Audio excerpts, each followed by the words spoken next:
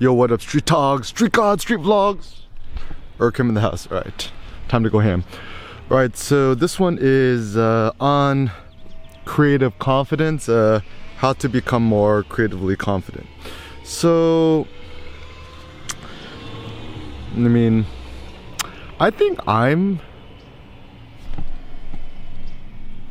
probably the most confident person that I personally know about. Maybe to a fault, but alas, that is a good thing.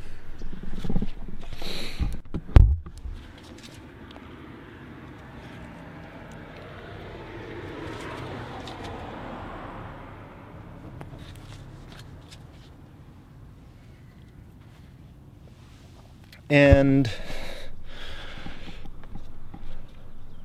I feel like as a creator,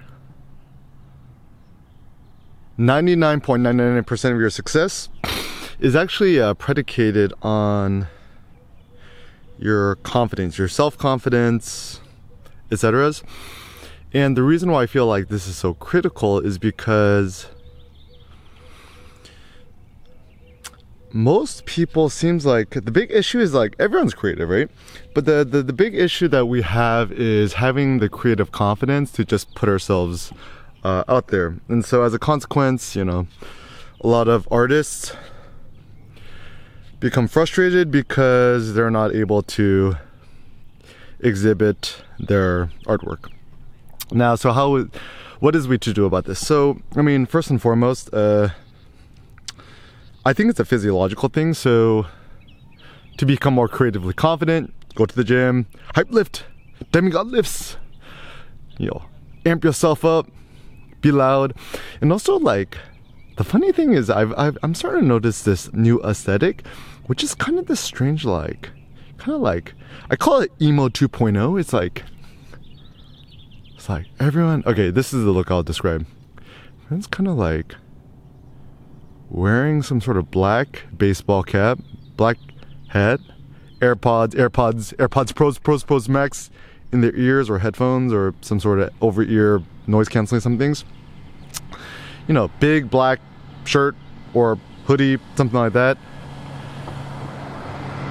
Always looking at the phone, hunched over neck, right? Maybe sunglasses on, I don't know. Sunglasses in the gym, I've seen it. And then, and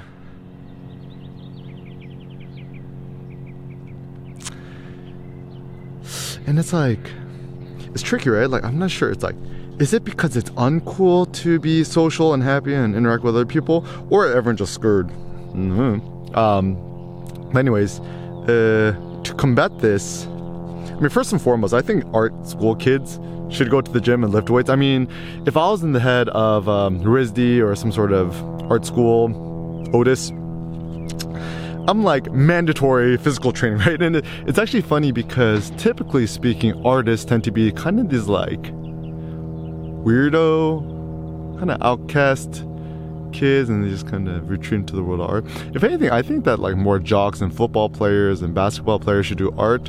And also conversely, we get the artist kids to do to triple up on the physical activities, because it's so funny too, like, you know, all these nerdy kids into anime to do One Punch Man, Dragon Ball Z. If you look at these heroes of all these anime comics or mangas, whatever, these guys are super jacked and buff and strong and physically prowess. And, you know, video games, right? Everyone wants to become super jacked.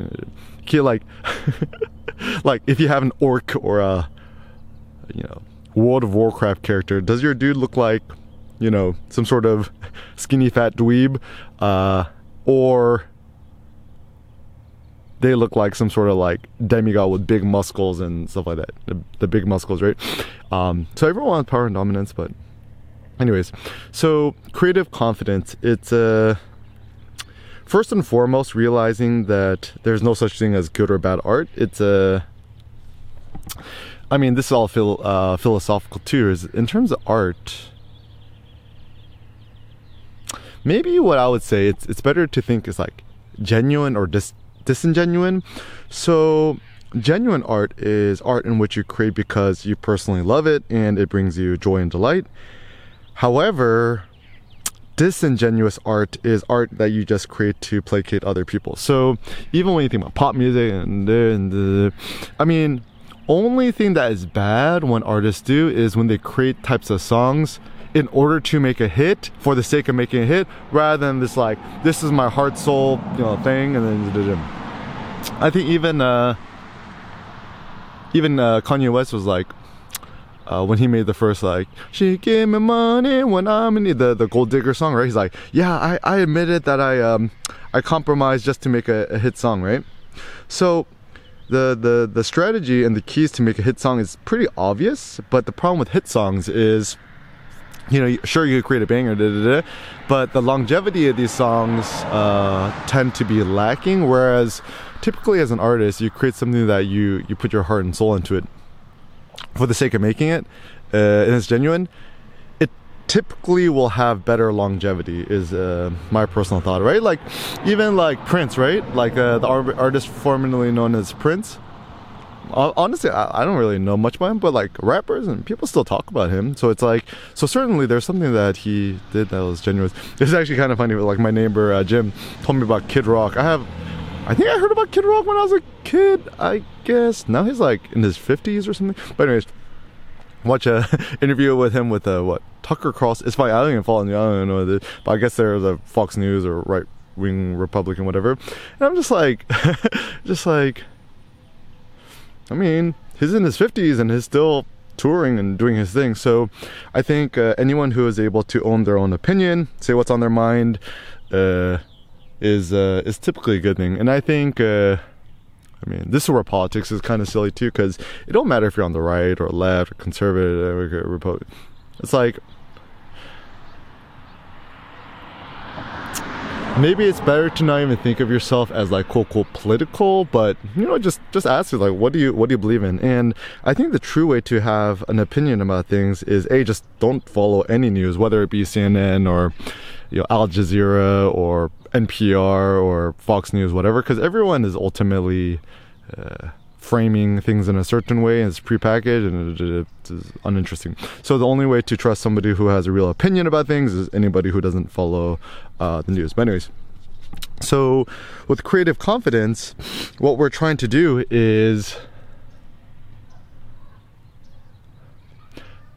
declare, I created this, I like it, I put it out there.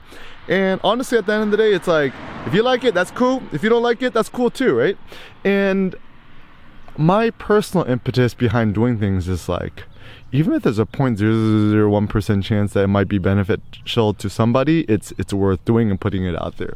And typically what drives me is, you know, I'm looking for the answers to things I was curious about, like even with weightlifting and bodybuilding. It's like, ever since I was in like high school, college, etc., middle school, when I was a fat kid, I'm trying to figure out how to get muscular and so, you know, reading all these things and experimenting, and I'm essentially just trying to put the information out there that I wish I had access to when I was starting off. So, you know, no matter if you agree with EK or not, it's just more like, at least you know I'm not lying to you, right? Is that yeah, being genuine. Like my friend Preston Chang said, everyone thinks he's a little bit like weird and crazy or off the cuff, but I think the thing that I'm proud about myself is that yeah, at least I'm genuine, right? So it's better to be genuine and hated than to be disingenuous and kind of middle, you know, flip-flopper and liked. And I was actually even thinking too, it's like now at this point everyone at the gym knows who I am, and it's better to be hated, parodied. Another thought too is actually, you know that you've become successful and you made it once you become parodied?